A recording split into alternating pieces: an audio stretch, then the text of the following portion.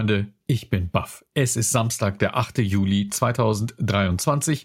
Meine Wenigkeit, das ist Mustafa Isik. Und in unserer wunderbaren Geeks on Air Sendung Nummer 2 bin ich natürlich nicht alleine, sondern uns gibt es nur im Doppelpack, nämlich mit dem Frédéric Ladinois aus Portland in Oregon. Lieber Frédéric, mir hat dein neues Intro, was du schnell, wie alles, was an Geeks on Air gerade sehr gonzo ist, zusammengehackt hast, die Sprache verschlagen. Wie hast du das gemacht? Die Sprache verschlagen. Das hat circa 20 Minuten gedauert mit DaVinci und ein paar Videos von Pixabay runtergeladen, wo die umsonst zu kriegen sind. Weil Fred, es dauert halt noch eine Zeit, bis ihr alle hier unser neues Patreon und so abonniert haben. Auch eine gute Idee. Wir haben sogar eine Freundin eingespannt, dass die uns tatsächlich jetzt mal nicht nur AI und KI getrieben ein Logo gestaltet. Das braucht bestimmt noch eine Woche oder 2 oder auch 3. Schauen wir mal, das ist die... Obwohl, ich verrate es noch nicht. Das verraten wir erst, wenn sie mit Logoentwürfen um die Ecke gekommen ist, die wir gut finden. Aber ich glaube, das ist ein Vollprofi, mit der ich oft zusammengearbeitet habe. Die wird sich da schon was Cooles, Tolles ausdenken. Und Freunde, dann ist Merch nicht mehr weit. Und Frédéric, dann sind unsere Urlaube und Privatinseln auch nicht mehr weit. Die Privatinsel, die kleine 2 Quadratmeter Privatinsel im Fjord irgendwo in Skandinavien. Ja, vielleicht, wo wir mit dem Ruderboot hinkommen. Also Fred, deine Ambitionen schockieren mich auch. Kleine Ambitionen musste ich, aber deshalb alles ist gut. Das ist halt, wenn man nichts erwartet, kann auch nichts Schlimmes passieren. Freunde, jetzt hätte ich fast gesagt in dem Sinne, aber nee, das ist nicht der Sinn, sondern nicht klein sind gerade die Ambitionen, oh mein Gott, Überleitung, sind die Ambitionen an anderer Stelle, denn wir wissen, lieber Frédéric, bei den diversen Themen, die wir heute covern, ist eines davon Threads. Und wirklich Threads mit D, nicht Threats wie Drohungen oder Gefahren. Threads statt Twitter ist eines unserer Themen. Alle wissen rund um die diversen Dramen um Twitter herum. Und Fred, ich meine, Twitter ist ja eine Plattform. Seit ihrem Start ist das ja eine Plattform, die nicht um Dramen und Skandale arm gewesen wäre. Natürlich ist das in kompletten Overdrive mit Elon Musks Übernahme geraten. Naja, und jetzt gibt es irgendwie eine Thread namens Threads, die da mit der großen Kopfnuss auf Twitter losgeht. Magst du uns ein bisschen Kontext dazu geben? Ja, wer hätte das gedacht? Also wir wussten ja, dass wir wussten ja, dass Meta schon seit langer Zeit an einem Twitter-ähnlichen Produkt arbeitet und gerüchtemäßig wussten wir ja auch, dass das unter Instagram laufen sollte. Und dann hieß es Anfang dieser Woche, dass das kommen soll und ich glaube, es sollte erst am Donnerstag oder Freitag sollte es rauskommen und dann ist es aber schon am Donnerstagnachmittag um 4 Uhr nachmittags pazifischer Zeit rausgekommen, wenn ich mich richtig erinnere. Oder es war Mittwoch, die Woche war kurz. Und dann war es plötzlich da. Innerhalb von einem Tag hatten sie 70 Millionen Benutzer. Über Nacht waren es 30 Millionen. Also es gibt wenig Produkte, die über Nacht 30 Millionen Benutzer haben. Heute sind es wahrscheinlich 100 Millionen. Zuckerberg hat es noch nicht gesagt, aber die kommen sicher schon sehr, sehr nah ran. Jeder, den ich kenne, ist von Twitter auf Threads umgezogen. Wahnsinn. Es sind alle da. Jeder ist da. Und Facebook hat es natürlich schlau gemacht. Sie haben es nicht unter dem Facebook-Namen gemacht, weil, okay, viele benutzen es nicht mehr, aber unter Instagram, wo eigentlich noch mehr Leute sind, wo die ganzen Influencer sind und haben gesagt, wir machen das als Instagram. Wenn du einen Instagram-Account hast, einfach rüberziehen, ist jetzt auch ein Threads-Account, fertig. Du kriegst dann auf deinem Instagram-Profil, kriegst du auch noch die Nummer, welche Nummer du bist, so, ob du bei den ersten 100.000 warst, die bei Threads waren oder den ersten 100 Millionen, steht da eine lange Zahl dahinter. Dadurch machen sie natürlich auch direkt Werbung dafür. Jeder, der auf Instagram ist, sieht dann auch, hey, wir müssen rüber zu Threads. Musk nicht so happy über das Ganze, sagt auch, er will vor Gericht ziehen, weil Facebook irgendwie das kopiert hat. Unglaublich dumme Idee. Kopieren machen sie alle. Das ist nichts Neues. Da könnten auch die Autofirmen Musk anzeigen und sagen, hey, du hast ein Ding mit 4 Rädern gebaut, das darfst du auch nicht machen. Also das läuft nicht. Facebook hat auch unglaublich viele Patente, damals von AOL und anderen gekauft, wo es über Social Networking geht. Da hat Musk keine Chance.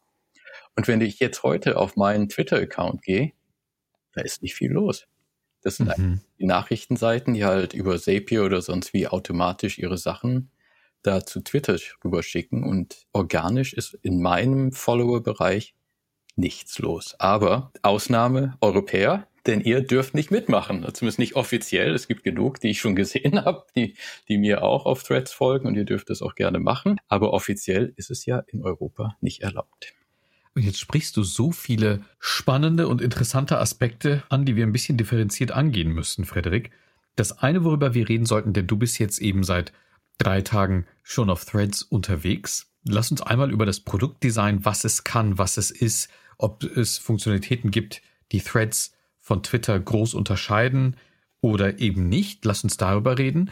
Ein Thema, was du jetzt zum Ende angesprochen hast, ist natürlich, irgendwie gibt es das nicht in Europa oder eben doch. Wie kommt man dahin und wieso ist das gut?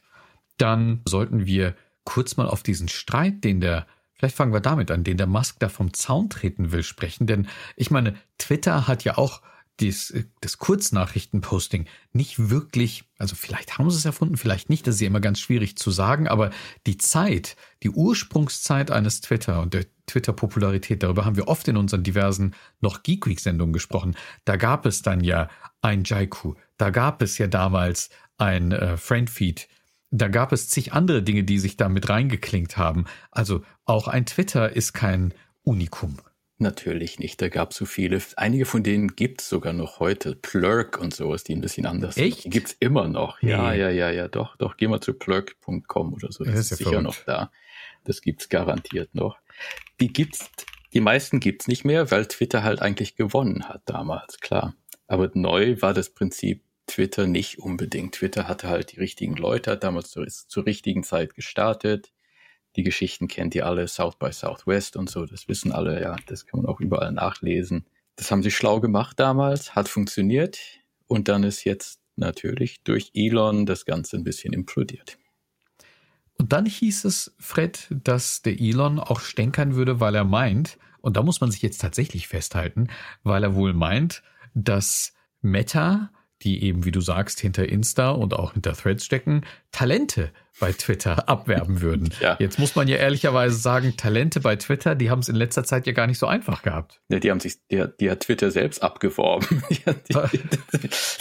Dadurch, dass Twitter halt, wie viel haben sie rausgeschmissen? Also Twitter hat heute noch 30% der Angestellten, die es vorher mal hatte.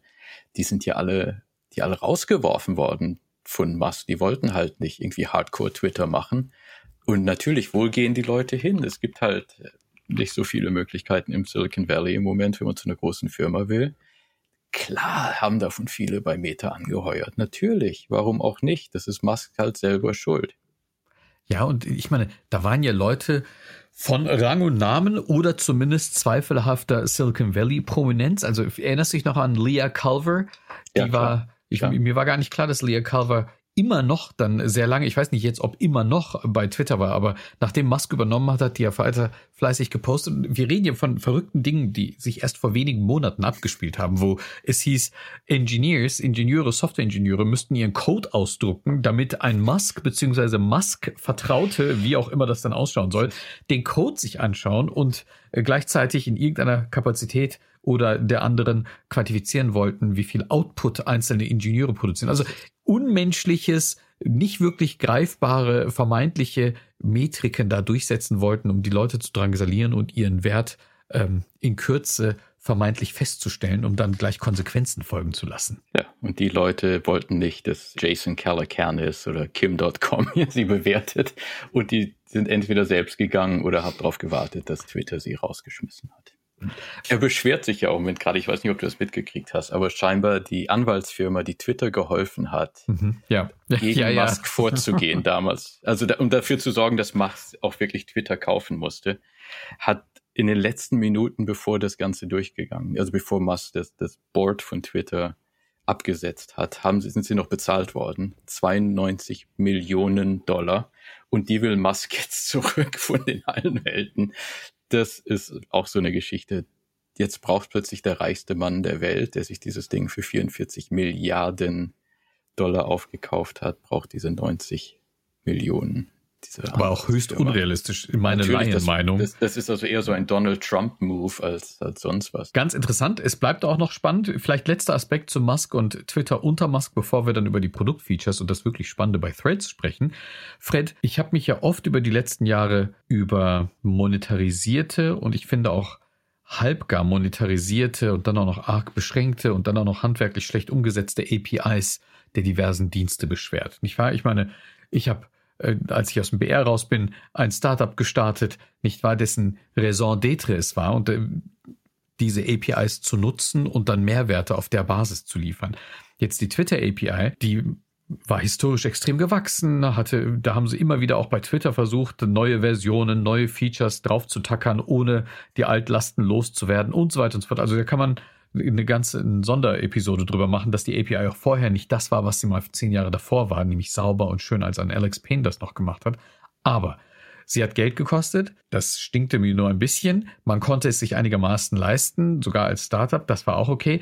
Das hat sich unter Musk alles massiv verändert auf der einen Seite und auf der anderen Seite nicht nur, dass die API-Kosten ins Unermessliche gestiegen sind, sondern der Musk hat dann sogar den Zugriff im Web hart eingeschränkt. Hart eingeschränkt, damit OpenAI und so nicht alle kopieren können, die ganzen Daten von Facebook. Dieses Scraping ist ja ganz, ganz schlimm. Das ist ein großes Problem mit Twitter. Deshalb darf man jetzt nur noch, wenn man nicht verified ist, wenn man also nicht bezahlt für Twitter, 600 Posts lesen am Tag.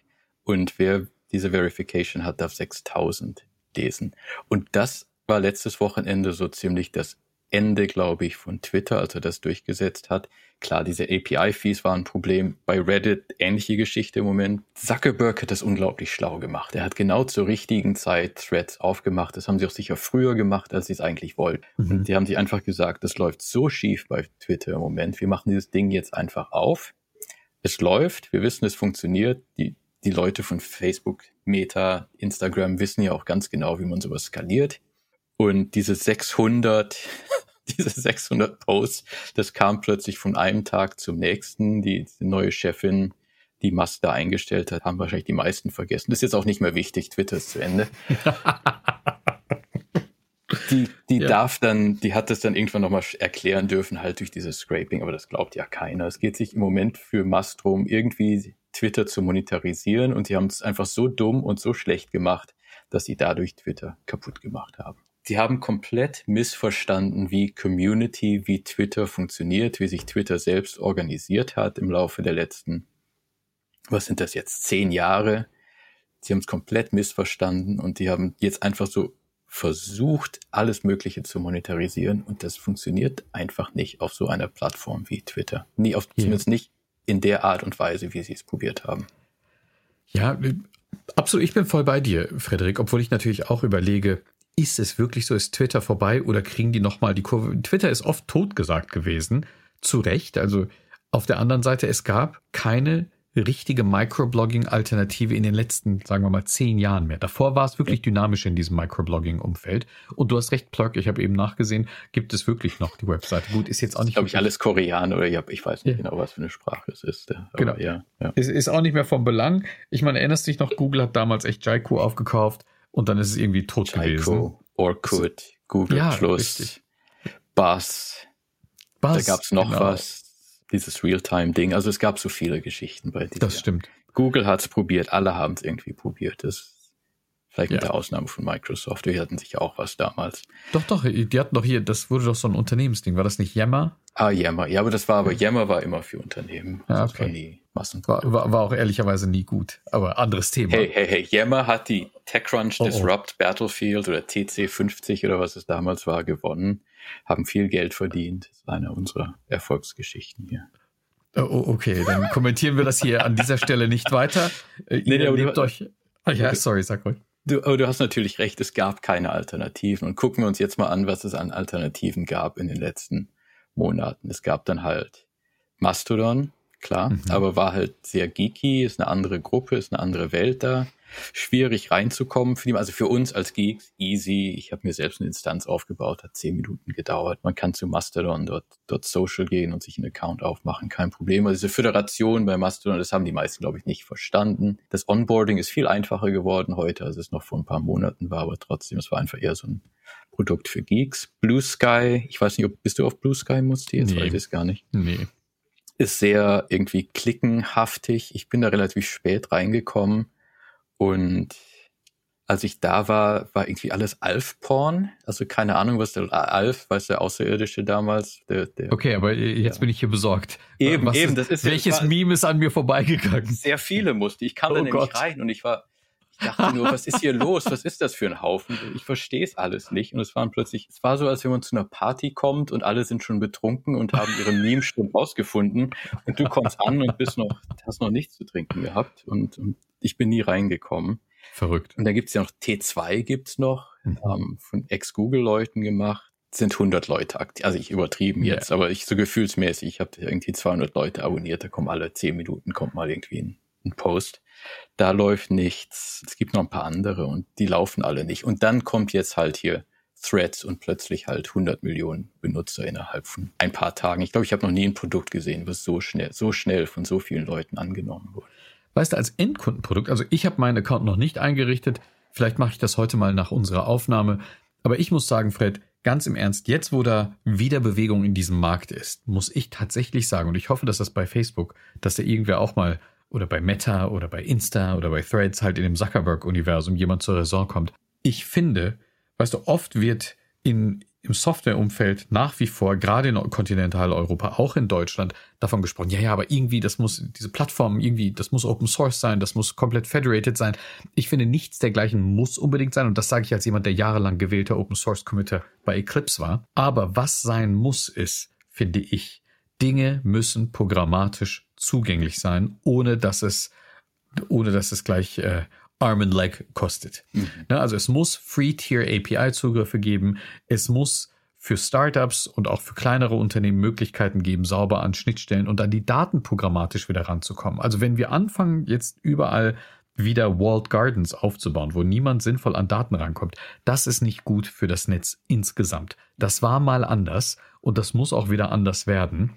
Schauen wir mal, ob da Regulatorik irgendwann mal aufwacht oder gar die Unternehmen selbst. Ich muss dir sagen, auch bei Meta, auch bei Facebook oder bei Instagram, bis du dir da eine App einrichtest, bis da die Review durch ist, musst du erstmal einen ordentlichen Prototypen haben und also super umständlich, da dann irgendwann schön an sinnvolle Daten ranzukommen.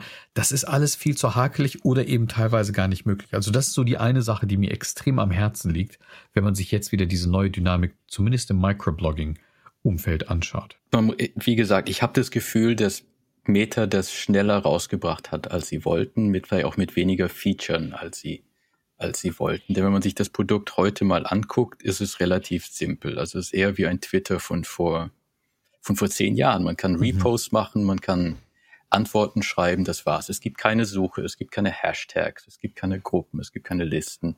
Diese ganzen Features fehlen. Keine NFT-Avatare. Keine NFT-Avatare, zum Glück. Zum Glück, das ist sehr wichtig, das braucht jedes Produkt heute, ohne Frage. Der Main-Feed, und das haben sie unglaublich schlau gemacht eigentlich, das müssen sie jetzt bald umstellen, das haben sie schlau gemacht. Der Feed ist algorithmisch. Das hieß am Anfang, es waren ganz viele so Instagram-Influencer, die da waren, oder Sportleute oder sonst was, wo sie vorher schon das Onboarding gemacht haben, bevor das Ganze publik wurde, hatten sie schon 1000 Leute, Oprah Winfrey, bla bla bla, diese Gruppe. Und dadurch war schon Content da. Und das haben sie dann gezeigt im Main-Feed. Das Problem ohne dass du selber abonniert hast. Ohne dass ich selber abonniert habe. Es war so, man konnte direkt von Anfang an was sehen. Das war algorithmisch in irgendeiner Form gerankt. Ich weiß auch nicht, wie es heute ist. Das ist jetzt immer noch der Fall, aber ich habe so das Gefühl, langsam bringen sie das runter und es sind mehr Leute in meinem Feed, denen ich folge. Und das Einzige, was noch fehlt, ist halt wirklich ein Follower-Only-Feed. Also ich kann immer noch nicht einfach umstellen und sagen, Twitter hat For You, kennen wir, gefällt den meisten Leuten nicht und manchen gefällt, ich finde es gar nicht so schlecht. Und halt dann Following und diese ganzen Listen und solche Sachen. Das fehlt halt noch bei Threads. Hin und wieder gehe ich hin und da sind dann irgendwie so Instagram-Influencer, die versuchen irgendwie mir eine Reise nach, keine Ahnung, Tahiti zu verkaufen. Weißt du, solche Geschichten. Oder irgendwelche Sportleute oder sonst was, mit denen ich nichts am Hut habe. Das geht mir ein bisschen auf die Nerven, das müssen wir schnell ändern. Ich glaube, das geht den meisten auf die Nerven, die von Twitter kommen. Aber so der Mainstream-Instagram-Benutzer findet das wahrscheinlich ganz toll, dass diese Leute da sind. Keine Ahnung. Irgendjemand mag Celebrities, das ist nicht meine Welt, aber irgendwie wird damit ja auch Geld verdient. Die Leute haben das schlau, aber schnell gemacht. Also ich gehe davon aus, ja, sie sagen ja immer, es wird föderalisiert. Sie machen ActivityPub. Wie genau das laufen soll, auch mit Moderation und so, keine Ahnung. Müssen wir noch mal abwarten. Aber das war immer, der Gedanke war immer, das wird eigentlich eine Mastodon-Instanz. Threads. Wie ich das jetzt zu meiner alten Mastodon-Instanz rüberbringen kann oder sonst was, keine Ahnung. Aber das heißt, ich kann meine Follower mitnehmen, ich kann meine Listen mitnehmen, wenn das denn mal der Fall ist. Und sie sagen, das machen wir. Müssen wir ihnen jetzt mal glauben, dass sie das machen? Keine Ahnung. Aber im Moment sagen sie es. Ich gehe auch davon aus, dass da irgendwas kommen wird. Aber dann wäre natürlich, du weißt, wie das in Mastodon ist, dann sagen wir irgendwie an irgendwelche von diesen Instanzen, nee, mit Meta wollen wir nichts am Hut haben, machen dann keine Föderalisierung, bla bla bla. Kennen wir alles. Aber das kommt noch. Und dann kommen auch sicher noch APIs. Also dein Wort in Gottes Ohr. Wir bleiben dran. Wir schauen uns das an. Lass uns noch kurz dazu sagen. Es ist immer noch Mark Zuckerberg. Warum gehen die Leute? Niemand mag Mark Zuckerberg. Dieses bleiche Gesicht auf seinem Hydrofoil in Hawaii. Niemand mag ihn. Jetzt haut der Frederik raus. Nein, aber wir mögen ihn mehr als wir Elon Musk mögen. Deshalb gehen wir alle zu Threads rüber. Ansonsten wünschen wir uns denn auch, dass sie sich prügeln, Fred? Es soll in Las Vegas passieren. Also ich wünsche mir, dass sie sich prügeln. Ja, ich würde dafür zahlen. Ich vielleicht bin ich dafür in zahlen. Vegas oder Pay-per-View. Doch, ich würde. Knockout, irgendwie Zuckerberg gegen Elon ist wahrscheinlich im Moment, so sieht's aus. Angeblich trainiert Elon, ja. Also.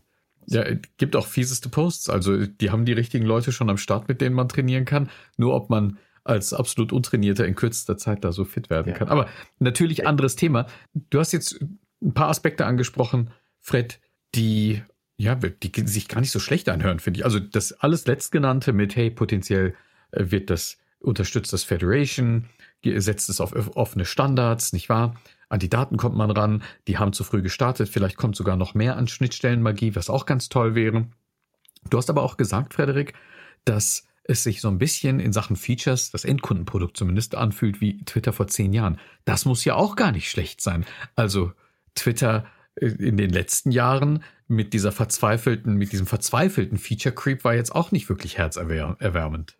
Nee, absolut nicht. Ich finde, das ist schon fast irgendwie endearing, wie die Amis das sagen würden. Also es ist eigentlich ganz nett da im Moment.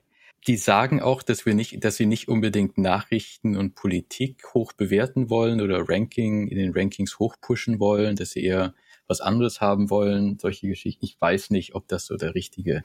Ich glaube, die meisten Leute, die von Twitter kommen, wollen halt Nachrichten, wollen Journalisten, wollen halt sehen, was das Neueste ist. Und die können viel sagen, aber was die Benutzer am Ende machen, können sie nicht wirklich kontrollieren. Das hat Twitter ja auch gesehen. Viele der Features die heute normal sind bei Twitter, Retweets, Hashtags, die gab es damals gar nicht bei Twitter. Das waren Ideen, die von den Benutzern gekommen sind. Und wenn du 100 Millionen Benutzer hast, dann haben die ihre eigene Art und Weise, ein Produkt zu benutzen. Absolut. Hast du manchmal nicht mehr die Kontrolle drüber. Also die Leute machen aus diesen Plattformen, was sie wollen. Klar, im beschränkten Rahmen nicht alles geht, aber textbasiert kann man sehr viel machen. Und ich glaube, Fred, wenn sich Meta, Zuckerberg, Facebook bei einer Sache immer treu gewesen ist, wird am Ende ein Meta, Zuckerberg, Facebook immer dafür sorgen, dass die Leute maximal an der Plattform hängen. Das ist nun mal das Geschäftsmodell hinter maximales Engagement, maximale Zeit auf der Plattform, um maximal Werbung einblenden zu können. Am Ende, ob das dann Politinhalte sind für den einen oder andere Inhalte für die andere, algorithmisch und heuristisch wird das gefördert, was eben genau diese Ziele erfüllt. Klar. Deswegen, du hast absolut recht, schauen wir, was für Leute sich dann auf die Plattform verirren. Ich habe ja schon gesagt, ich bin noch nicht auf Threads. Schauen wir mal, ob ich das heute Abend dann hinbekomme. In dem Zusammenhang sollten wir aber nochmal darüber sprechen, finde ich, Fred, wieso es jetzt nicht so super easy und hoppla-die-hopp machbar ist, dass man jetzt Threads, sagen wir mal in Deutschland lebend, gleich aufs Handy bekommt oder in den Webbrowser.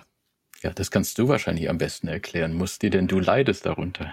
Ja, ein Stück weit, wie viele andere auch. Das heißt, was man sich ja, liebe Hörerinnen und Hörer, denken würde, naja gut, dann gehe ich halt in den App Store und lade mir die Threads-App runter oder ich surfe mal gerade die Webseite an und mache das hoppla-die-hopp.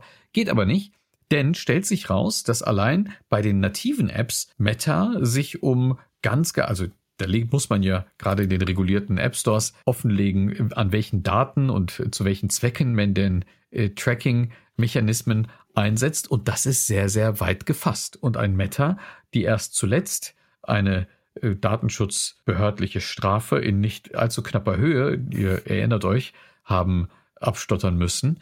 Naja, die dachten sich einfach, nee, also wir machen das, wie wir es bisher immer machen, aber wir gehen jetzt nicht das Risiko ein, dass wir in Europa, in der Europäischen Union, wo GDPR, also die DSGVO, in der einen oder anderen Abwandlung dann national gilt, dass wir da starten und eins auf den Deckel für kriegen. Und das ist natürlich etwas, was jetzt, Frederik, und das ist super spannend, was jetzt durch viele anhängige Verfahren, die ihr juristisches Ende finden, dann materialisiert in Form von Gerichtsentscheidungen und dann auch Strafen. Und das ist, also zuletzt zum Beispiel, das ist auch riesig gewesen. Das war auch letzte Woche, Fred. War es letzte oder vorletzte? Ich glaube, es war sogar letzte. Da hat die schwedische Datenschutzbehörde, weißt du, IMY, erst einmal diverse schwedische Firmen, nicht zuletzt Tele2, großer schwedischer Telekommunikationsanbieter, abgestraft wegen Google Analytics-Nutzung.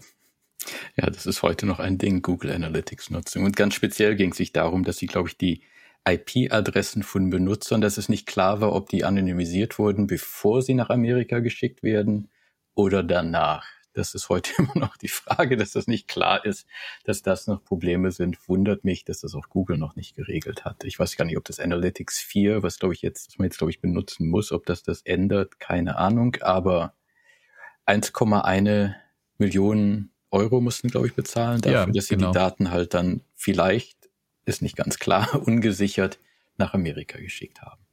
Ja, und da muss man wirklich, also hochkomplexes Feld, vielleicht müssen wir uns da mal auch juristischen Beistand in die Sendung holen. Also wer da super fit ist und Interesse hat, das könnt ihr euch gerne mal bei uns melden, aber ist hier nicht so, als ob ich mich da nicht auch des Öfteren mit beschäftige. Und man musste tatsächlich sagen, Frederik, dieser Themenkomplex, also erst einmal Datenschutz, absolut sinnvoll, absolut vernünftig, dass es da Regulation für gibt.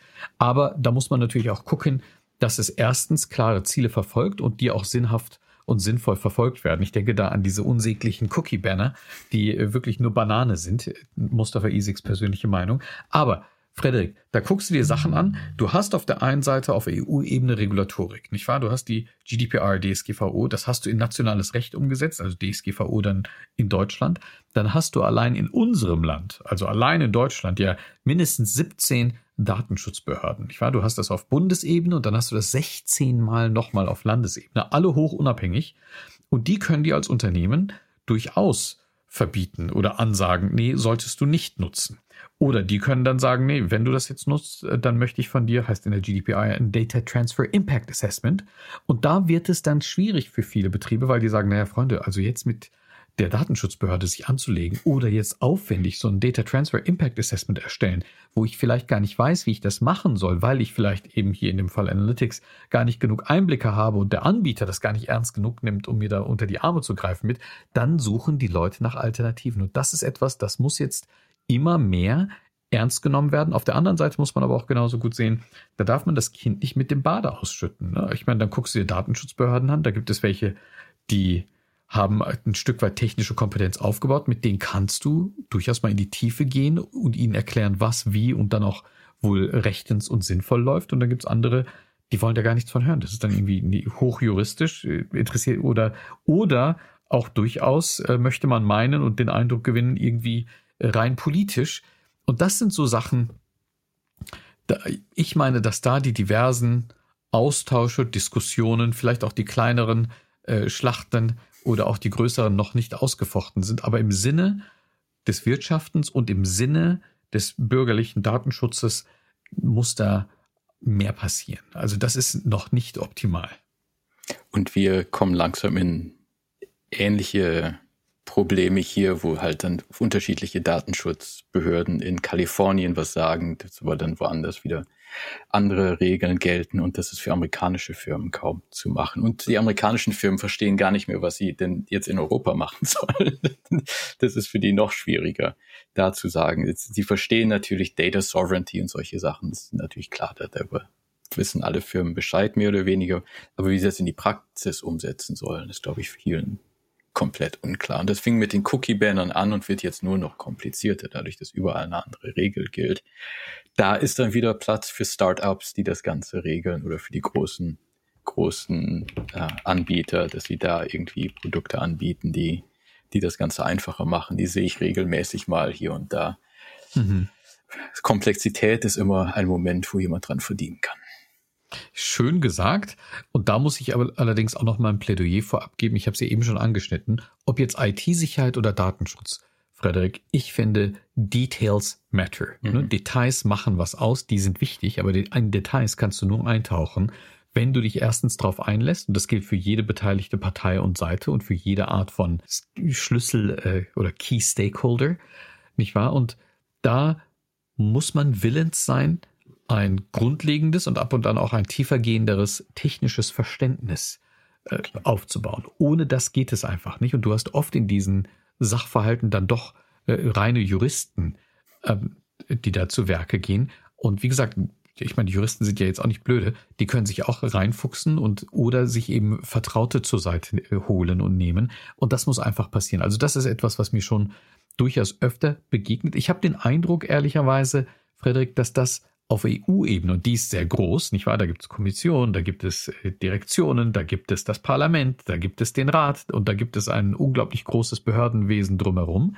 Aber ich habe immer mehr den Eindruck, dass das an verschiedenen Stellen bei EU-Institutionen zum Beispiel, also im Datenschutzbereich ein Stück weit, aber anderswo in jedem Fall auch passiert. Und ein Auswuchs oder eine Konsequenz daraus sind jetzt die diversen sogenannten Verordnungen oder Gesetze, die auf EU-Ebene da bearbeitet werden und jetzt entweder in letzte Beratungen oder tatsächlich in die Veröffentlichung gehen. Einer davon ist dieser EU Digital Markets Act, wo du Firmen, ich glaube im EU-Sprech sind das Gatekeeper, die ab einem bestimmten Umsatz, ab einer bestimmten Größe, ab einer bestimmten Zahl von Monthly Active Users, ob das jetzt Privat-Endkundennutzer sind oder geschäftliche Nutzer sind, wenn die eine bestimmte Größe erreicht haben, Frederik, dann soll nach dieser Regulatorik das gewisse Konsequenzen und mit gewissen Pflichten für diese großen Anbieter einhergehen.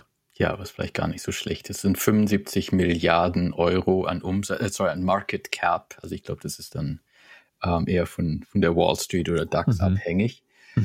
45 Millionen Benutzer, ich schiel hier gerade links um. 45 Millionen monatliche Benutzer oder 10.000 Business-Benutzer. Und das sind halt nur ein paar Firmen, die darunter fallen.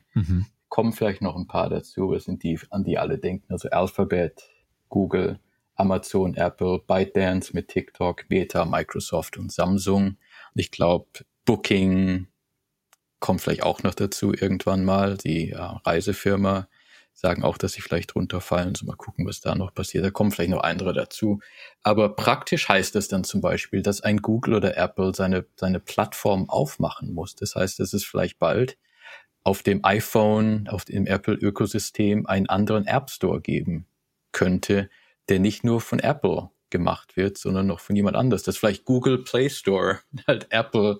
Das sind dann keine APKs, ich weiß gar nicht, wie die auf iOS heißen, aber Apple Binaries vertreten auf dem iPhone. Wäre möglich, müssten sie dann theoretisch machen. Apple sagt, das ist schwierig. Klar, ist das schwierig, aber sie müssten halt dann wirklich das Ganze öffnen. Bei Google wissen wir, das ist möglich im Google-Ökosystem. Da gibt's ja andere, die App Stores anbieten. Amazon macht's ja selber mit seiner eigenen Variante von Android. Also das wäre schon möglich. Das ist nochmal interessant, was da passiert. Und das wird dann vielleicht auch wirklich nur in Europa möglich sein. Denn hier in Amerika wird Apple sicher nicht sagen, ja, macht mal einen anderen App Store, dann verdienen wir halt weniger. Das kann ich mir nicht vorstellen, dass das hier passieren wird. Da könnten die Behörden unter Umständen wirklich diese Firmen unter einiges an Druck bringen, sich ein bisschen zu öffnen. Das ist echt interessant. Auch interessant, was du da gerade vermutest mit, wie es dann global in verschiedenen Regionen abgebildet wird. Ich meine, es scheint ja tatsächlich so zu sein, also dieser EU Digital Markets Act, der zielt ganz klar auf Wettbewerbsöffnung ab und App Stores, zumindest in App-Ökosystemen, ist eigentlich sehr naheliegend, dass das tatsächlich dann eine Manifestation dieses Gesetzes, eine Konsequenz daraus ist, das aber dann nur in Europa zu machen und potenziell eben nicht in anderen Märkten, produktdesigntechnisch schwierig, also das überhaupt so zu machen. Auf der anderen Seite geht es ja um bare Münze für diese Unternehmen. Eben 30% von allem wird halt dahin gebracht. Bezahlen halt die Firmen, die irgendwie ihre Apps verkaufen bei bei Apple, ich glaube, die Zahlen sind halt ein bisschen anders in den verschiedenen Ökosystemen und wie viel man verkauft und sowas. Aber da geht es sich um richtiges Geld. Das andere, was dieser Akt sagt, ist ja auch, dass die Firmen dann ihre eigenen Produkte nicht irgendwie höher ranken dürfen in den Suchmaschinen zum Beispiel. Aber das wird nochmal spannend, denn das ist halt dann auch, dann gibt's halt eine Suchmaschine für Europa und eine für Amerika. Und bei der einen ist dann Google Maps oben und bei der anderen ist irgendwie TomTom die erste Wahl. Wenn man an die alte Google-Suche denkt, gut, die ist über die Jahre natürlich auch besser geworden, aber wir beide wissen, oder viele von euch werden es auch wissen, diese Zusatzfunktionen, die Google über die Jahre eingebaut hat, das sind ja, man gibt da vermeintlich ja ganz simpel in ein Textfeld seine Suchquery ein und dann greifen die diversen sogenannten Google One-Boxes, nicht wahr, die dann entweder in ein Produktkarussell münden oder eben in eine ganze Reihe an anderen Dingen, dass da vielleicht dadurch diese Dominanz der eigenen Angebote und Mechanismen abnimmt, ist wahrscheinlich gar nicht so unendlich schlecht. Denn wenn ich mir die Suchergebnisseite anschaue, Fred, das ist etwas, was mich schon seit Jahren nicht mehr wirklich glücklich macht. Also gehst auf eine Google-Suche, das wird euch allen ähnlich gehen. Ich weiß nicht, wie du es empfindest, Frederik, aber du gehst da drauf und dann hast du quasi die erste Seite voll mit Krimskrams, der nicht mehr nach Suchergebnis ausschaut. Ja, und Werbung, erstmal viel Werbung oben, wenn man keinen Adblocker benutzt. Und jetzt noch BART dazu. Ich glaube, bei euch gibt es das auch noch nicht als Option, aber ich sehe dann jetzt immer mehr BART-Ergebnisse. Genug, dass ich oft auf Bing umsteige. Manchmal ist Bing einfach besser heute. Es ist traurig. Was heißt traurig? Es ist wahrscheinlich gut, dass sie Konkurrenz haben. Auch schön von Microsoft, dass sie Bing haben leben lassen all diese Jahre, wo es wahrscheinlich wenig Geld gebracht hat. Die Google-Suche ist einfach schlechter geworden und auch mobil. Ich weiß nicht, wie es dir da geht, aber oft suche ich und dann kommen plötzlich nur noch Videos oder Bilder da plötzlich, wo ich einfach nur Text haben wollte. Ich verstehe gar nicht, wo das herkommt, obwohl ich eigentlich Google sehr genau beobachte. Plötzlich ändert sich da alles und es ist nicht mehr so gut, wie es früher war. Heute muss man das ist natürlich nicht nur die Schuld von Google, es sind auch die ganzen SEO-Fuzis, die das Internet kaputt machen, Stück für Stück. Plötzlich muss ich jetzt irgendwie am Ende Reddit eingeben oder so in der Suche, damit ich überhaupt was kriege, was interessant ist, oder Stack Overflow oder sonst was, damit ich genau weiß, okay, hier ist was mich, oder Wirecutter oder sonst was, wo ich, gerade wenn ich nach Produkten suche, ist es so unglaublich schlecht heute, was mir Google da liefert. Irgendwie Ranking.com, was keine wirklichen Tests macht und solche Sachen. Genau. Also einfach schlechte Ergebnisse und das ist traurig.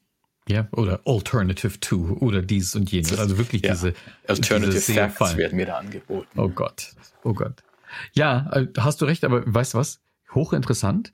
Einmal hat die New York Times, ich glaube, jetzt ist es ein halbes Jahr her, also sogar in der New York Times, quasi im intellektuellen Mainstream, ist auch schon angekommen, dass viele Leute eben in ihrer eigenen Foren oder in ihrer eigenen abgeschotteten oder in ihre eigenen Bereiche des Netzes gehen, wie zum Beispiel Reddit. Der Artikel hat sich damals sehr auf Reddit fokussiert und anfangen dort zu suchen, weil dort die Stimme der Kunden, also bei Amazon würde man das The Voice of the Customer noch eher hören kann und sich dann daran orientieren kann. Ist das nicht interessant? Also es ist nicht mehr die Suchmaschine, sondern es sind die Communities, denen du eher vertraust. Und du hast es ja auch in unserem ersten Thema angesprochen. Reddit ist etwas, was sich da in den letzten Jahren extrem gemausert hat, immer noch weiter gewachsen ist. Also von Nerd-Tumult-Location zu dann doch mainstreamigeren und Varianten und variierterem Gemeinschaft. Nur da gibt es ja auch, ich meine, wir haben es gar nicht im Sendungsdokument, aber da gab es ja in den letzten Wochen und Monaten, ich glaube, jetzt sind es auch Monate, eigene Dramen auszustehen. Ja, genug Dramen bei Reddit. Da sind wir noch nie drauf eingegangen, aber API, Zugriff auf Daten. Da gab es einige Produkte, die alternative Reddit-Clients anboten. Apollo war einer davon, aber auch Moderationstools für die ganzen Moderatoren bei Reddit, denn jedes Forum hat Moderatoren, die im Allgemeinen die nicht bezahlt werden. Das sind alles Volunteers, das sind alles Freiwillige. Und da hat Reddit gesagt, nein, ihr müsst jetzt unter Umständen jemand, was populär war wie Apollo, ihr müsst Millionen bezahlen für diesen Zugriff auf die API von Reddit und dann haben plötzlich die ganzen Foren gesagt, also die Foren auf Reddit, die ganzen irgendwie R Mechanical Keyboards natürlich, eines meiner Lieblingsforen. Klar. R-Flying, solche, die haben alle Hallo, Wall Street Bets. Wall Street Bets, natürlich. Ich weiß gar nicht, was die gemacht haben, ob die zugemacht haben oder nicht. Aber die sind alle für Wochen und teilweise immer noch haben die ihre Foren zugemacht. aus Protest. Und das Wahnsinn. ist sehr, sehr schlecht für die Suche im Moment, weil das heißt, dass oft die Sachen, die du findest, Wochen alt sind, was sehr schade ist. Denn wirklich, heute, wenn ich suche, wenn ich Informationen will, wie mache ich was ist besser, welches Produkt ist vielleicht besser, gehe ich lieber zu Reddit oder zweitgrößte Suchmaschine der Welt ist es, glaube ich, YouTube und gucke da, was da die Leute sagen, wo ich mir das Ganze angucken kann. Es gibt halt Leute, denen kann man vertrauen. Nicht jedem, aber man guckt halt, was sagt MKBHD zum Beispiel zum Telefon. Da suche ich gar nicht groß noch bei Google. Total. Da gehe ich direkt zu YouTube. Also YouTube ist vielleicht in den letzten 5 oder 8 Jahren, ich weiß nicht, ob es sogar 10 sind, aber das ist eine der tollsten großen Plattformentwicklungen der letzten Dekade. So gut wie, also wir erinnern uns ja noch, wie YouTube nicht der Platzhirsch war vor 15 Jahren, nicht wahr? Ich meine, es gab gute Gründe, nicht auf YouTube zu sein, sondern stattdessen, weißt du, Super Hyper Turbo zum Beispiel war zwar hauptsächlich über Torrents verteilt, aber sonst auf Vimeo, weißt du, und eine ganze Reihe anderer Videoplattformen gab es auch. Damals gab es ja sogar Dailymotion und anderes Zeug, irgendwie Musikvideos auf Dailymotion, ne? Irgendwie gerade französischen Haus. Ja. Dann irgendwie Eigenproduktion auf Vimeo und wirklich kreative Communities. YouTube hat ja ewig, erinnerst du dich noch, Fred, ewig die Zeitbeschränkung gehabt. Also ganz fiese Beschränkung, 10 Minuten oder was das war.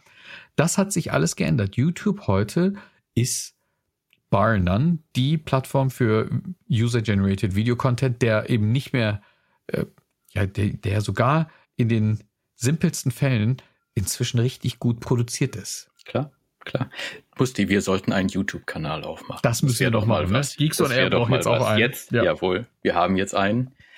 Ihr könnt dem Ganzen auch folgen. Für alle, die zuhören, ihr müsst wissen, Freds Konterfei im Videostream wird gerade ergänzt durch eine tolle QR-Code-Einblendung. Fred, jetzt haben wir über selbst auferlegte Zensur auf Reddit gesprochen und ohne den Namen zu nennen auch den Reddit Blackout. Jetzt gibt es allerdings gar nicht erst seit gestern, mindestens aber in großem Stil seit der Trumpschen Präsidentschaft oder gar seinem Wahlkampf den Vorwurf, dass da konservative Stimmen in den Vereinigten Staaten, also gerade die konservativen Stimmen, unterdrückt worden wären auf den ach so progressiven Plattformen. Kann sein, kann nicht sein. Also ich will es nicht zu sehr durch den Kakao ziehen, aber diesen Vorwurf gibt es. Das ist lange und groß diskutiert gewesen. Nicht nur irgendwie potenzielle ausländische Einflüsse auf den Wahlkampf und das Wahlgeschehen, sondern tatsächlich, Mensch, da scheinen bei aller Liebe zu Free Speech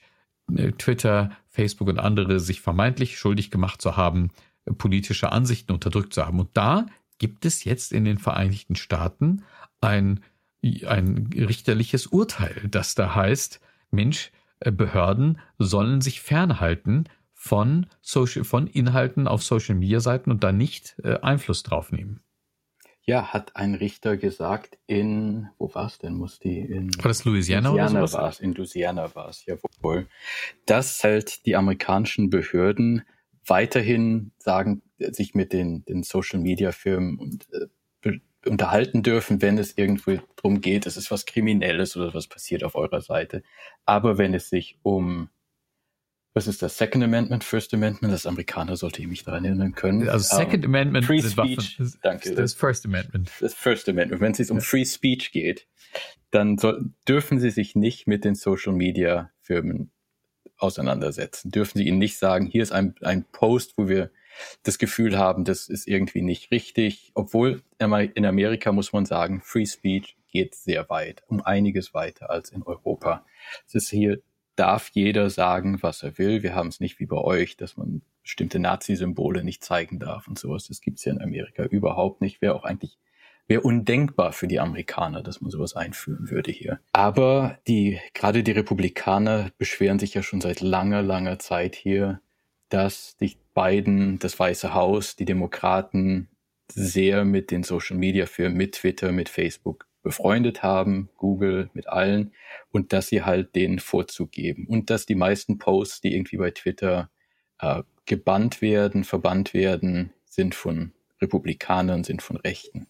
Hat seine Gründe. Es sind einfach oft Leute, die eher Sachen posten, die nicht so wie soll man das politisch korrekt sagen? Ganz dünnes Eis. Das ist halt das Kritische. Das ist das Kritische. Ja, es ist tatsächlich kritisch, nicht wahr? Ich meine, Recht und Gesetz muss natürlich durchgesetzt werden, aber also die Frage ist immer, ne, ist es Recht und Gesetz Bestehendes, was durchgesetzt wird, oder ist es politische Einflussnahme jenseits von verabschiedetem Gesetz oder Verordnungen?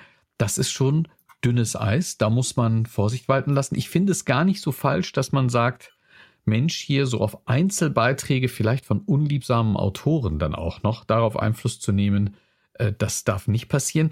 Schwierig, wenn das ein Richter also irgendwie entscheidet, dann auch noch irgendwie nicht höchstrichterlich, nicht wahr? Wie viel Zeit ist da investiert worden? Wie viel ist da wirklich abgewegt worden? Wie viele Beispiele wurden sich da angesehen? Ich finde, das schreit danach, also nach einem ordentlichen Gesetzgebungsverfahren, entweder bestehende Gesetze anpassen oder neue dann entsprechend verabschieden. Aber der Grundgedanke zu sagen, allgemeine Vorgaben im rechtlichen Rahmen können gemacht werden, aber man muss vorsichtig sein oder man darf nicht auf Einzelbeiträge, sofern sie nicht wirklich direkt kriminell sind oder gegen die nationale Sicherheit verstoßen, da darf man nicht Einfluss drauf nehmen. Wie gesagt, ob das jenseits von einem höchstrichterlichen Urteil oder noch besser einem echten Gesetzgebungsverfahren wirklich fassbar ist, mag ich zu bezweifeln. Das ist meine persönliche Meinung. Ein Gesetzgebungsverfahren das wäre schön, wenn wir das funktionierend hätten hier in Amerika im Moment. Oh Gott. Und der Senat funktioniert ja kaum, der Kongress funktioniert kaum hier in Amerika. Dass da viel passieren würde, kann ich mir kaum vorstellen. Ja, also ich bin ja wieder anderes Thema. Alles Sachen, Freunde, ihr wisst, ab und an steigen wir auch in politische Themen dann doch ganz ordentlich ein. Ich kann gar nicht mehr sagen, ich bin besonders links, ich bin besonders rechts, weder das eine noch das andere. Man möchte, und vielleicht behaupten das viele Menschen von sich, aber man möchte sagen, also leben und leben lassen. Ich habe Freunde sicherlich in dem einen oder anderen Spektrum ohne großartige Ausschläge, aber man denkt von sich selbst immer, nee, ich bin schon doch irgendwie in der Mitte, ne, und hofft, dass das so ist und überlegt sich dann auch, wer verkörpert das politisch. Ich finde, das ist in Deutschland, fällt mir das nach wie vor ein Stück weit einfacher, Frederik, als mir das heute, ganz ehrlich, in den Staaten fallen würde. Also in den Staaten würde ich jetzt in den Staaten leben, hätte Wahlrecht dort komplett aufgeschmissen. Ja, ich meine, die Rechte ist immer weiter nach rechts gezogen hier in Amerika. Das ist schwieriger da zu sagen. Also es ist früher Konservative, so ein Bush hätte ich vielleicht nicht wählen können, aber einige, die davor kamen, hätte ich schon sagen können, ist okay. Also wenn jetzt schon Bush Senior hätte man wählen können. Bush Senior konnte man wählen und oder ein McCain, Hand aufs Herz, hätte man auch wählen können. Absolut. Wenn jetzt damals McCain gewonnen hätte, hätte ich damit kein Problem gehabt. 100%. Wenn jetzt aber ein DeSantis gewinnt oder ein Donald Trump, das überhaupt noch laufen kann, das für so eine Partei, das verstehe ich nicht mehr. Während die Demokraten sich selber immer wieder kaputt machen, weil das halt so eine große Koalition ist von Gruppen, die ganz verschiedenste Motivationen haben. Das ist schwierig, da einen Konsens zu finden. Und die machen sich dann immer wieder selber kaputt. Das ist das Problem der amerikanischen zwei Parteien. Aber Fred, weißt du, bei aller politischen Herausforderung im amerikanischen politischen System, gerade in der dann doch extrem dünnen, immer schon sehr dünnen Parteienlandschaft, aber in dieser hohen, jetzt, wie soll man sagen, also wenn man Radikalisierung sagt, dann hört sich das gleich höchst extrem an, aber wir beide wissen, wovon wir sprechen, und ihr, die ihr uns seit vielen Episoden kennt, könnt das hoffentlich auch richtig einschätzen. Also die Vereinigten Staaten politisch, und das gilt weltweit, auch in vielen westlichen liberalen Demokratien, da erleben wir eine Radikalisierung oder eine Extremisierung, auf jeden Fall eine Fragmentierung, noch und nöcher. Nur bei all diesen politischen Herausforderungen in den Staaten muss ich sagen, auch als wirtschaftlich und wirtschaftspolitisch interessierter Mensch, geht es euch gerade dynamisch wesentlich besser, ist der Eindruck, als wie in Kontinentaleuropa. Ja, versteht auch keiner, warum das im amerikanischen Markt so gut geht im Moment. Wenn ich regelmäßig hier NPR Marketplace oder was höre, ist es immer, hey, eigentlich müssten wir in der Mitte einer Rezession sein. Warum kommt das nicht? Warum werden immer noch mehr Leute eingestellt? Die meisten, gerade die weniger verdienten, noch vor 5 Jahren verdienen heute viel mehr, als es damals war. Die Reichen, bei denen ist es ein bisschen langsamer hochgegangen, aber viele, die unten waren, die vielleicht nur $10 pro Stunde verdient haben oder so, verdienen heute $15, $20. Also es geht den Amerikanern relativ gut. Die Inflation ist mehr oder weniger, ist jetzt bei 4%, glaube ich, oder 4,5%. Also es geht schon um einiges wieder runter, als es noch vor ein paar Monaten war, während es in Europa noch höher geht und gerade auch natürlich in England, nicht mehr unbedingt Europa heute, aber da geht's noch schlimmer hoch und noch schneller hoch, wenn ich das richtig verstehe. Warum es uns wirtschaftlich so gut geht, versteht keiner, verstehen auch die Ökonomen, glaube ich, nicht so richtig. Ja, aber da ist aus meiner Perspektive, Frederik, nach wie vor ein Lebens- oder ein Schaffenswille da. Und ich finde, der manifestiert sich nicht zuletzt. Also wenn wir uns wirklich Einzelaspekte anschauen, auch im Kontext Generative AI. Wir haben in der letzten Episode über Large Language Models gesprochen. Wir haben über die diversen Bildgenerierungsmechanismen gesprochen, nicht wahr? Wir haben ja für die erste Episode uns ja quasi ein Gemälde von DALL-E oder Firefly malen lassen. Ich glaube sogar beides. Ne? In DALL-E den Ursprung, in Firefly erweitert. Naja, und generative AI, Frederik, und das stelle ich schon auch fest, die kommt also gucken wir uns nur diesen Themenkomplex an. Auf der einen Seite sorgt er für große mediale Berichterstattung, auf der anderen Seite sorgt er für Börsenhöhenflüge und noch einmal sorgt er dafür, dass in diversen Betrieben man schon ganz kreativ die jetzt schon verfügbaren Tools, das ist ja quasi so die erste Generation an einigermaßen sinnvoll, wenn auch noch nicht zu 100%ig sichtbaren Tools, sicheren Tools, nutzen kann. Die werden genutzt und beflügeln dann schon wieder sowohl die Anleger, aber auch die ganz operativ arbeitende Volkfantasie. Und das ist ermutigend. Das ermutigt wahrscheinlich. Es hängt davon ab, welchen Job, ob du deinen Job verlierst durch die KI oder nicht, oder ob er plötzlich viel langweiliger wird, weil du plötzlich nur noch Prompt-Engineer bist. Das weiß ich nicht. Aber klar, also KI im Arbeitsbereich, gucken wir uns an, was Microsoft macht. Das Einzige, was ich von Microsoft heute höre, ist, wir machen einen Copilot für Power BI. Wir machen einen Copilot für Microsoft 365. Wir machen einen Copilot für GitHub. Alles Mögliche ist alles Copilot, alles KI. Google, genau dasselbe. Ich weiß nicht, ob ihr es in Europa schon habt, aber ich habe jetzt in Workspace, heißt es, glaube ich, ist Workplace oder Workspace bei Google. Ich kann mich nie dran erinnern, aber ich habe da jetzt BART eingebaut, also Duet AI, wie die das nennen bei Google. Schreibt mir meine E-Mails perfekt. Easy. Also einiges besser als ich und auch professioneller und sagt dann den Leuten Nein auf nette Art, wenn ich einfach nur Nein sagen würde. Also am Arbeitsplatz ist es angekommen. Ich glaube, die meisten, wenn sie nicht ChatGPT oder Bing oder in irgendeiner Form eines dieser Produkte benutzen, dann, wenn du es heute nicht benutzt, hängst du hinterher. Punkt. Und da muss man sich auch die Mannigfaltigkeit des Themas anschauen, nicht wahr? Das eine ist die Nutzung und das andere ist, wenn du dir überlegst, okay, was macht denn jetzt den Wert und dann auch die Wertschöpfung aus? Sind es, und wir beide haben in unserer Vorbereitung zur Sendung ja auch schon mal das Thema angeschnitten, Fred, sind es die Modelle, sind es die Daten, sind es die vortrainierten Modelle, die man dann raffiniert mit eigenen Daten? Ist es die Nutzung der Modelle, also die Inferenz? Was ist es? Ist es alles zusammen? Ist das eine mehr, ist das andere weniger? Ist es die Kapazität, die Modelle trainieren zu können, weil man die Zugriff auf die entsprechenden Rechenkapazitäten einfach hat? Also all das, diese Mannigfaltigkeit, also eigentlich müsste ein großer Ruck durch unsere sowohl den medialen als auch den politischen Diskurs gehen, damit man auf breiter Basis etwas wahrscheinlich dann doch so Ausschlaggebendes sauber fassen und damit sinnvoll umgehen kann. Das müsste passieren. Ich glaube, es ist alles, Musti. Es ist KI ist das, hier habe ich das in der Vorsendung gesagt, KI ist das neue Öl. Ob das jetzt die Daten sind, klar, die Daten braucht man. Man braucht die Rechenkapazität, um die Modelle zu erstellen. Man braucht die Kapazität, um das Inferencing zu machen, um die Modelle laufen lassen zu können. Man braucht all das, man braucht das Talent, man braucht die Leute, die das überhaupt alles zum Laufen bringen können, die Infrastruktur managen können, die Data Scientists, man braucht alles. Das ist nicht nur ein Ding. Wenn du keine Daten hast, kannst du keine Modelle bauen. Ich meine, kannst du Modelle bauen, mit denen kannst du nicht viel anfangen. Wenn du keine Kapazität hast, dann brauchst du halt ein Jahr, um das Modell zu trainieren. Das macht dann auch keinen Sinn. Und wenn du das Inferencing nicht skalierbar machen kannst, dann kannst du kein Produkt rausbringen. Also man braucht all das zusammen. Und es gibt halt nur ein paar Firmen, die das im Moment anbieten können. Und man darf nicht in Schockstarre verfallen. Das ist mein Plädoyer. Also ich meine, in den Staaten beobachten zu können, Mensch, viele sind inspiriert, nicht nur in den Staaten ehrlicherweise, aber viele sind inspiriert. Manche setzen Dinge schon produktiv ein, wo man natürlich schauen muss, Mensch, wie gut können Werkzeuge, egal welcher Art, in ihrer ersten Generation sein.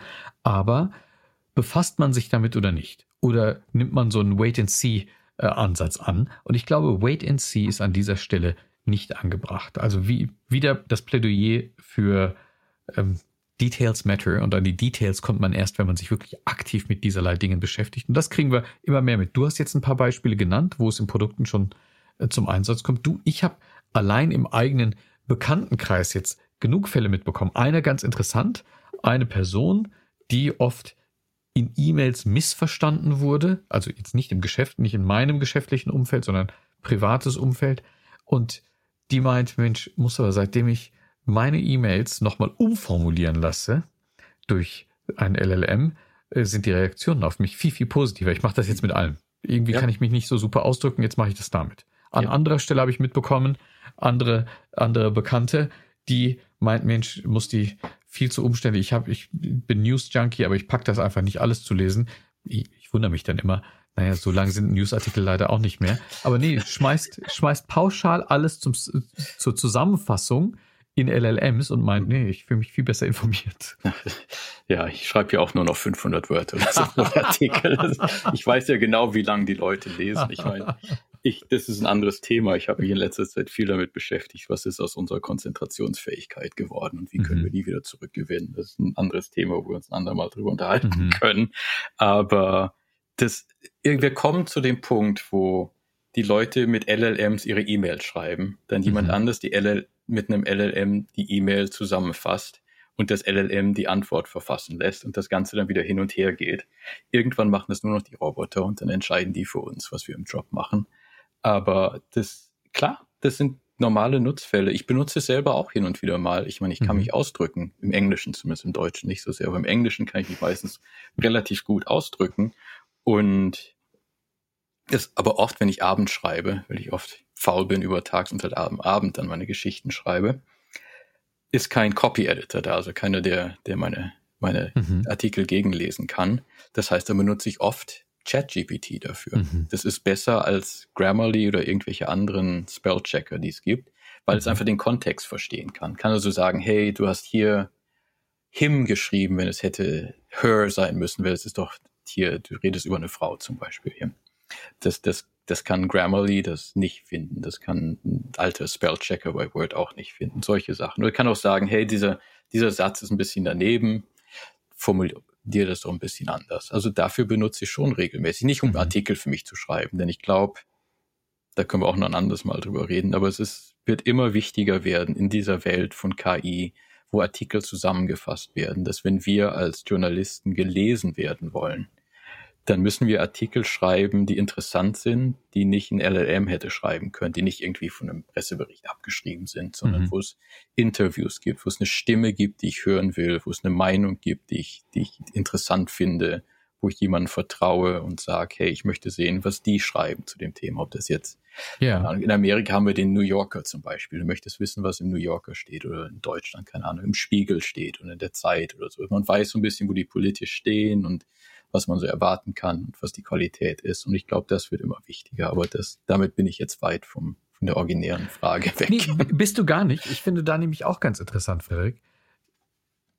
Du bist natürlich, also wenn wir jetzt wirklich Tech-Journalismus auf Englisch in den Vereinigten Staaten betrachten, natürlich bist du da absolute Kapazität und Kompetenz. Aber auch du hast ja jenseits der Kernarbeit, dieser Narrative, die du da für einen dann doch wichtigeren Artikel zusammen dir kreativ denken und dann manifestieren lassen musst, hast du auch ganz mondäne Tätigkeiten, nicht wahr? Da wirst du sicherlich in eurem Redaktionssystem eine Zusammenfassung schreiben müssen. Da wirst du sicherlich für die verschiedenen Ausspielwege mal eine Dachzeile, mal einen Dreizeiler und vielleicht dann noch nur eine 5-Zeiler-Zusammenfassung. Noch nicht, aber das kommt sicher noch. Aber ich muss zum Beispiel ein SEO, also Zusammenfassung machen. Oder Schlagwörter zum Beispiel. Weil mir das auf die Nerven geht, macht das auf ChatGPT. Siehst du? Ja. Und ich glaube, der Weg in die Zukunft ist, dass in vielen der Werkzeuge, die wir heute einsetzen, du hast es hier schon im Bereich von webbasierten Office-Systemen erwähnt, ich glaube, also nicht über kurz oder lang, sondern sehr, sehr kurzfristig wird das an immer mehr Stellen aufpoppen. Auch da sind wir wieder bei Schnittstellen. Auch da wird die Frage sein, wer trainiert die Modelle? Wie viel Anpassbarkeit für Modelle gibt es? Wie kann ich Inferenzen sinnvoll programmatisch eben in andere Softwaresysteme einbinden? Das sind alles Fragestellungen, die jetzt, ich glaube, da wird sich die Entwicklung überschlagen. Einfach komplett in den nächsten Monaten, wir reden nicht von Jahren, überschlagen. Und wir reden jetzt nur über Text. Es gibt ja schon genug Modelle, die auch Präsentationen für mich machen und verbessern können. Das macht, glaube ich, Microsoft jetzt zumindest in Beta-Varianten und auch Google in wie heißt das Ding? PowerPoint und was auch immer das Ding heißt, bei Slides bei Google. Das machen die ja auch da schon. Und der nächste Schritt ist ein Video. Ich meine, dann brauchen wir kein Geeks on Air mehr aufzunehmen, sondern das machen dann einfach 2 automatisch generierte Köpfe, die das dann hier einfach aufnehmen, zu YouTube hochschicken. Genau, die kriegen einfach easy. Irgendwie unsere Texturen. Das ist der Easy Mode. Also. Weißt du was, die müssen nicht mal Texturen kriegen. Die gibt ja genug Videos von uns, damit wird so angefüttert. Ja. Digital Humans. Frederik, weißt du, woran ich da total denken muss? Also erstmal beeindruckend, muss man sich mal anschauen, wie gut das funktioniert. Aber ich denke die ganze Zeit an Total Recall. Arnold Schwarzenegger Meisterwerk. Ja, genau. Arnie, der war auch einer der ersten auf Threads. Aber ja. Ja? Ja. Ist ja auch auf Insta, erlebt er seinen 15. Frühling gefühlt. Absolut. Der geht da total steil. Ja, also diese Digital, ich habe auf der Konferenz in Toronto, auf der Collision-Konferenz noch mit einer Firma geredet, die meinte, die ID, das ist ja gar nicht so gut, wir machen das viel besser. Also da tut sich unglaublich viel. Aber jetzt hast du gerade die Konferenz angesprochen. Darüber hatten wir beide privat auch schon mal gesprochen. Erzähl uns ein bisschen mehr davon. Du warst ja du hast ja von Kanada gesprochen und du bist ja jetzt nicht für die Waldbrände dahin, sondern für die Konferenz. Und da warst du auch, wie ich gesehen habe, ganz groß auf einer Bühne. Worum ging es da? Was hast du da gemacht? Was wurde dort vorgestellt? Wie muss man sich das vorstellen, Frederik? Das ist, wer den Web Summit kennt, in Lissabon ist es jetzt, war früher in Dublin. Die sind dieselben, die diese Konferenz machen. Das Web Summit 70.000 Leute, das waren jetzt 40.000 Leute hier. Riesenbühne, eine Riesenveranstaltung in Toronto. Es ist das erste Mal, dass ich da war. Ich habe mich mit einigen Leuten da unterhalten, unter anderem mit dem Chef von GitHub, dem Thomas Domke, Deutscher, der das jetzt seit 1,5 Jahren der Chef ist bei GitHub. Ist ein ganz netter. Und auf der Bühne habe ich 2 Sachen gemacht. Einmal hier, is the magical unicorn era coming to an end? Du, legitime Frage, nicht wahr? Ja. Gerade wenn die Investmentkohle immer knapper wird. Eben. Also mit Jay Dust, der jetzt gerade hier im Bild ist, für die zugucken. Und Christina Cacioppo, die macht Vanta ich weiß gar nicht, wo sie ist, in San Francisco, glaube ich. Das ist so eine Firma, die HIPAA, SOC 2, so mit diesen Zertifikationen Firmen hilft, die zu bekommen. Und habe das gemacht und dann auch mit Launch Darkly, der Edith von Launch Darkly, das ist die Chefin von Launch Darkly, die machen Feature Flags, wer kein Programmierer ist, braucht es nicht zu wissen, aber das waren die ersten, die wirklich Feature Flags als Produkt gemacht haben. Und spannende Konferenz. Ich saß die ganze Zeit einfach, wie ich das oft so mache bei diesen Konferenzen. Ich saß hinten im Green Room, in der Speaker Lounge und habe die Leute so auf mich zukommen lassen, weil viele von denen kannte ich und sie haben mir andere Leute vorgestellt. Und das ist eigentlich immer spannend. Das sind der Chef von Proton Mail, wie heißt der jetzt? Andy? Nutze ich auch. Ja, die haben ja letzte Woche dann Proton Passwort rausgebracht. Das nutze ich jetzt zwar nicht, aber Mail und Kalender nutze ich bei denen und ich finde das echt cool. War nett, den mal kennenzulernen. Da waren die Chefin von Cloudflare war da und CTO von Expedia, der Chef von Akamai. Man sitzt dann einfach rum, unterhält sich mit den Leuten und das ist sehr angenehm. Man braucht gar nicht formell irgendwie Meetings zu machen. Die kommen einfach, setzen sich hin, unterhalten sich mit einem. Das ist das Tolle. Deshalb gehe ich zu den Konferenzen. Es ist für mich unglaublich viel Arbeit. Kostet auch sehr viel Energie. Du weißt, ich bin eher introvertiert als extrovertiert. Das sollte man nicht denken bei so einem Podcast und so, wenn ich halt immer auf der Bühne sitze. Aber mir kostet das echt Energie, dann 3 Tage lang mich mit Leuten zu unterhalten. Aber dafür machst du das ja sehr gut, mein Freund. Ich meine, das ist ja, da ist jetzt nicht so, als ob also ich verstehe, was du meinst, aber ich meine, wenn jetzt jemand neu zu uns gestoßen ist bei Geeks on Air, dann nicht, dass man den falschen Eindruck gewinnt. Ich glaube, du kannst sicherlich Isolation und ein gutes Buch schätzen, Absolut, aber absolut. natürlich Aber auch ein absolut sociable Geek. Klar. Aber ich habe auch jahrelang gesagt, ich sag ja zu jeder Möglichkeit, irgendwo auf einer Bühne zu sitzen und ein Interview zu machen, vor 1000, 2000 oder mehr Leuten zu sitzen. Denn das ist einfach Übung. Das weißt du selber. Vor der Kamera zu stehen und vor der Kamera zu reden, das ist einfach Übung am Ende. Das kannst du nicht lernen, da kannst du keinen Kurs machen. Dadurch wirst du besser, weißt du, Gestik und solche Sachen, aber Speaker-Training machen wir auch, aber am Ende musst du es machen. Ja, und total. Ansonsten lernst du es nicht. Und total. Ohne Exposure wird das nichts. Nee. Du musst da einfach draußen sein. Im schlimmsten Fall musst du dich 1-2 Mal auf die Nase legen und Manöverkritik an dir selbst üben und dann schleift sich das ein. Und Raketenwissenschaft ist das auch nicht. Nee, deshalb, wir haben ja täglich Geek Week gemacht, das hilft ja auch. Fred, also da muss ich nach wie vor sagen, da bin ich sehr stolz auf uns. Das haben wir wirklich, ich meine, dafür haben wir viel Lob von euch kassiert. Das war auch immer sehr bestärkend, aber wir haben tatsächlich über die Pandemie bestimmt 200 Folgen rausgehauen. Ne? Wir haben ja wirklich viele Geek Week Episoden damals noch produziert, aber jetzt halt Geeks on Air, Freunde. Geeks on Air. Genau. Und ihr wisst, Leute, wenn ihr uns auf YouTube folgen wollt, weil wir haben alle unsere YouTube-Folger verloren, unsere Followers, unsere Subscribers. Da oben ist der QR-Code. Ihr könnt ihn einfach... Nice. Könnt sofort subscribe and like. Ein Video ist schon da von der letzten Folge. Dürft ihr euch auch... Großartig. Jawohl. Und irgendwann kommt auch das Merchandise. Und sagt gerne doch Mr. Beast auch, dass er zukommt. Sehr gut. Sehr gut. Und denkt daran, Freunde, ganz, ganz wichtig, auf www.geeksonair.com könnt ihr natürlich unseren Newsletter abonnieren und dann verpasst ihr auch gar keine Episode mehr. Und da bekommt ihr auch den Feed mit. Das haben wir ja alles wunderbar auf Substack gehostet.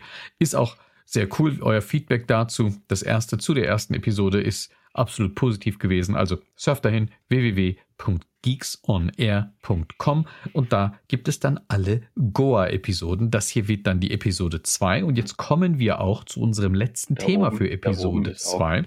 Der QR-Code für den Newsletter geht gerne. Danke. Fred, Wahnsinn. Also so schnell wie der Fred diese QR-Codes generiert oder handzeichnet, whatever it is, es ist scharf. Hast du die gesehen? Es gibt diese AI-generierten QR-Codes, die wirklich toll aussehen. Ich weiß nicht, ob du die gesehen hast. Und wohin führen die ins Verderben? Das möchte ich jetzt nicht zeigen, weil ich weiß nicht, wo sie hinführen. Das sind alles Fans wahrscheinlich. So ein Schabernack machen wir nicht, bis wir damit natürlich Geld verdienen können.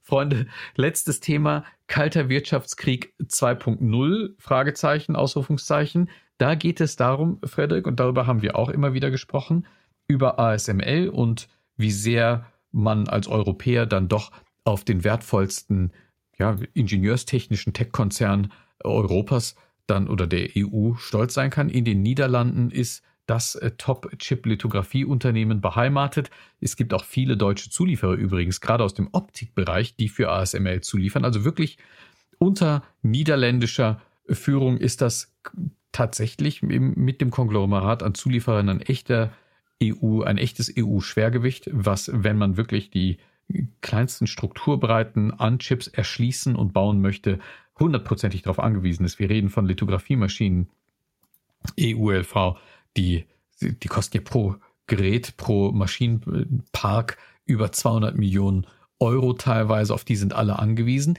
Da gab es aber, Frederik, jetzt doch ganz ordentlich Druck, nicht wahr, dieser Art von Hochtechnologie nicht mehr China zur Verfügung zu stellen. Ja, und das geht ja schon seit langer Zeit so. Die Frage ist, können wir den Chinesen vertrauen? Vertrauen weiß ich nicht, aber geben wir ihnen Zugriff auf diese Technologie? Politisch kompliziert, schwierig. Ich glaube, gerade ist amerikanischer Handelsminister in China, wenn ich mich richtig erinnere. Also es geht hin und her. Yellen oder wer die ist Yellen, ja, die Treasury Secretary ist gerade da.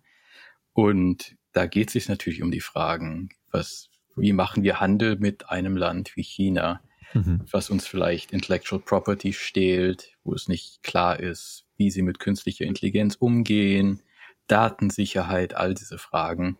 Und ja, die Amerikaner machen dann auch schwer Druck auf die Alliierten, wie halt die Niederlande und sagen, hey, ASML verkauft ohne ASML kann heute keiner Chips bauen, die konkurrenzfähig sind. Das ist ganz einfach. Niemand macht diese Lithografiemaschinen, die ASML baut. Die Chinesen können sie auch nicht kopieren, die sind viel zu komplex. Das sind eine der komplexesten Maschinen, die je gebaut wurden. Auch selber eine Firma wie viele der Chip-Hersteller leasen diese Maschinen nur von ASML und die werden dann wirklich nur von den Technikern von ASML benutzt. Also die haben klar die Techniker von Firmen wie Intel und so dürfen damit arbeiten, aber reparieren dürfen sie natürlich nur die Leute von ASML. Die sind so komplex, die versteht sonst keiner. Und ohne die geht's nicht. Wenn also jetzt alle sagen, wir schicken diese Maschinen nicht nach China, dann sind die chinesischen Firmen einfach nicht konkurrenzfähig. Dann können sie keine 3 Millimeter, sind es Millimeter, Nanometer. Chips machen. Geht einfach nicht. Kleiner als die 10 Nanometer gehen einfach nicht ohne diese Maschinen von ASML. Die Herausforderung an der Stelle ist, ich meine, jetzt ist man dort mit den Verordnungen weiter und also auch in den Niederlanden und hat diesen Verkauf und Vertrieb entsprechend eingestellt. Sorgt natürlich auch für Unmut in China, nicht wahr? Ich meine, da gibt es ja, ich meine, da laufen Dinge falsch, da laufen Dinge richtig. Also so simpel ist die Welt ja oft nicht. Da steige ich jetzt gar nicht zu sehr drauf ein, aber wenn man das mal versucht, ganz nüchtern zu betrachten, da gibt es ja jetzt Betriebe, die haben ASML-Maschinen, diversester Art im Einsatz und dann ist gleich die Frage, naja, jetzt bist du ein Betrieb in China, der solche Maschinen da hat, wie läuft denn jetzt die Wartung? Oder wie läuft denn jetzt die Ersatzteilversorgung? Ja. Ich meine, da verschleißen auch Komponenten drin. Das sind ja teilweise Verschleißteile, vielleicht nicht die reinen Optik- und Belichtungsmechanismen, aber da ist viel Mechanik drin, die muss gewartet werden, die muss ersetzt werden auf Komponentenbasis und das scheint alles noch nicht so ganz klar zu sein, aber vor allem liegt es natürlich daran, dass, wie du richtig sagst, die kleinsten Strukturbreiten sind ohne ASML nicht zu machen und auf der anderen Seite muss einem natürlich auch klar sein, also gerade Deutschland zum Beispiel als Exportnation, die nur wenige entsprechend ähnlich mächtige und auf den Export angewiesene andere Exportnationen hat. Da werden bei den Autoherstellern zum Beispiel und auch bei den Zulieferern Riesenumsätze in China gemacht. So, jetzt sagt China, wisst ihr was? Edge, seltene Erden oder bestimmte Metalle, das exportieren wir hier, also quasi die Grundstoffe für Hightech, dann beschränken wir jetzt den Export der Grundstoffe für euer Hightech. Also ich glaube, Gallium und Germanium, das sind so alles Sachen, da sieht es jetzt so aus, Frederik, als ob da die Versorgung erst einmal einem Engpass unterliegt. Ja, und du bezeichnest es hier als Kalten Krieg, aber wir haben gesehen, was passiert, wenn es Engpässe bei den Chip-Herstellern gibt. Das haben wir während der Pandemie gesehen. Das ist ein Riesenproblem für jede Ökonomie, weil heute alles davon abhängt. Das kriegen die schon. Ich habe immer das Gefühl, wir brauchen die Chinesen brauchen uns als Markt und andersrum auch. Das ist ein kalter Krieg, da findet sich aber sicher irgendwo eine Lösung. Und am Ende wollen beide ihr Geld verdienen. Ich muss sagen, und das ist jetzt wieder eine höchst subjektive Meinung, aber ich glaube auch da, wie wir ja in vielen dann ganz wichtigen Themen beieinander sind, aber ich will jetzt gar nicht irgendwie präjudizieren. Ich sage dir einfach, wie ich dazu stehe. Ich muss echt sagen, es wäre so klasse, wenn wir nicht in 5, 10 oder 20 Jahren mit den Chinesen in einen bewaffneten Konflikt schlittern. Weißt du, wenn wir uns die Welt anschauen, ich finde, ganz vieles an der Globalisierung ist extrem gut für uns gelaufen, sowohl als einfach Bürger, aber auch als Konsumenten. Denk mal an die 90er zurück zum Beispiel, also die Taktung an Hochtechnologie, die in Konsumententechnologie unser Leben besser gemacht hat, die verfügbar war, das hat sich ja massiv verändert in den letzten 20 Jahren. Also die letzten 20 oder die letzten 18 Jahre, ganz andere Hausnummer als davor. Die Dynamik, die Art von Hochtechnologie, die für Otto normal erreichbar und verfügbar ist. Das geht auch nur, weil man wirtschaftlich überall, meine ich, auf der Welt ineinander greift. Klar. Ja, absolut. Also es mit allen, das sind genug Probleme verbunden mit der Globalisierung, gar keine Frage. Aber hat es unser Leben einfacher gemacht? Natürlich. Ja, 100%. Das ist überhaupt keine Frage. Und auch die Ökonomie läuft doch just in time. Und das geht auch nur, weil halt in China produziert wird und die Produkte oder die Grundstoffe aus China kommen. dann irgendwo anders zusammengeschraubt werden vielleicht. Aber hey, die ganze Elektronikwelt würde ohne das nicht funktionieren. Total. Gut, Fred, mein Lieber, jetzt haben wir es. Ich dachte echt, wir würden eine kurze Episode machen, aber jetzt haben wir doch knapp ist doch 1,5 Stunden. 1,5 Stunden, das ist kurz für Geek Week Verhältnisse. Ja, schaut mal, jetzt sagt der Fred selber Geek Week, obwohl wir ja schon hier unter dem Geeks on Air Banner unterwegs sind. Aber Fred, es ist erst Episode 2. Das war doch kurz, Musti, für eine Geeks on Air Episode. Freunde, ich hoffe, es hat euch Spaß gemacht. Fred, mir macht es natürlich immer Spaß, mein Lieber, wenn wir gemeinsam geeken können. Und wir haben ja auch in unserer ersten Episode Verbesserung und Besserung versprochen, dass wir regelmäßiger senden. Machen wir jetzt auch, Freunde. Hier, we're putting our time where our mouths are. Nicht wahr? Die Episoden kommen und der Fred und ich, wir haben sogar letzte Woche überlegt, nicht wahr, Fred, dass wir auch on the go, als ich viel auf Geschäftsreise war, aus dem Hotelzimmer heraus berichten. Also auch wenn wir unterwegs sind, wir werden diese 7, 10, maximal 14-tägige Taktung schon aufrechterhalten, denn wir haben es ja selber gemerkt, wir brauchen das ja auch für unser Seelenheil. Klaro, und ich habe hier so ein Ding, ich habe es gar nicht hier, mein YOLO Live Studio, das ist so ein Android-Ding, mit dem ich komplett alles einfach nur auf diesem Mega-Tablet aufnehmen kann und streamen kann und einfach die Kamera reinstecken kann. Also wir können on the go einiges mehr machen, als das noch vor einem Jahr der Fall war. Und hier Gulpitus fragte uns im Chat, was ist die Strategie für Geeks on Air? Das ist sicher ein Teil der Strategie, ist Regelmäßigkeit. Ich hoffe auch, dass wir vielleicht, wenn ich halt auf Konferenzen bin und so öfter mal eine Chance habe, Interviews aufzunehmen mit Leuten zum Beispiel. Ich habe mehr Material, um das zu machen.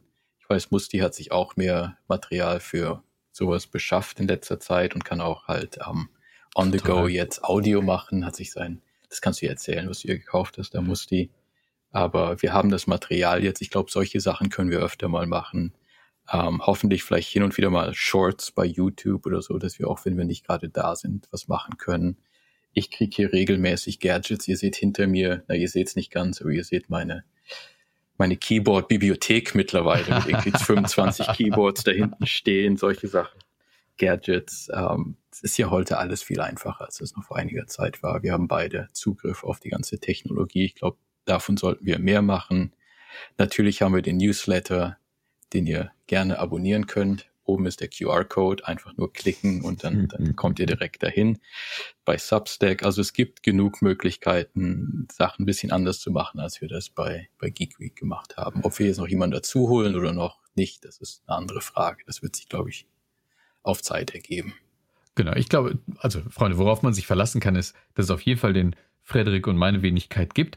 Was wir ja bei Geek Week teilweise auch angefangen hatten zu machen, ist, dass wir uns hier und da mal einen Gast dazu holen. Und ich glaube, das kam bei euch auch ganz gut an. Wir finden das ja auch spannend, wenn wir da jemanden am Start haben. Aber ja, bin da ganz bei Frederik. Die Regelmäßigkeit zuerst und On-the-Go-Berichterstattung auch. Dann werden wir uns immer wieder mal Gäste dazu nehmen. Ja, und dann we'll take it from there, wie der Amerikaner so schön sagt. Jawohl, machen wir. Deshalb spiele ich jetzt meinen 20 Minuten Opener hier ein. Und das ist dann das Ende der Show. Und danke, dass ihr dabei wart, Leute. Nächstes Mal hoffentlich auch auf YouTube, wenn ihr uns da folgt. Ihr wisst ja, QR-Code ist irgendwo zu finden. Geeks on Air. Bis dann. Bis dann.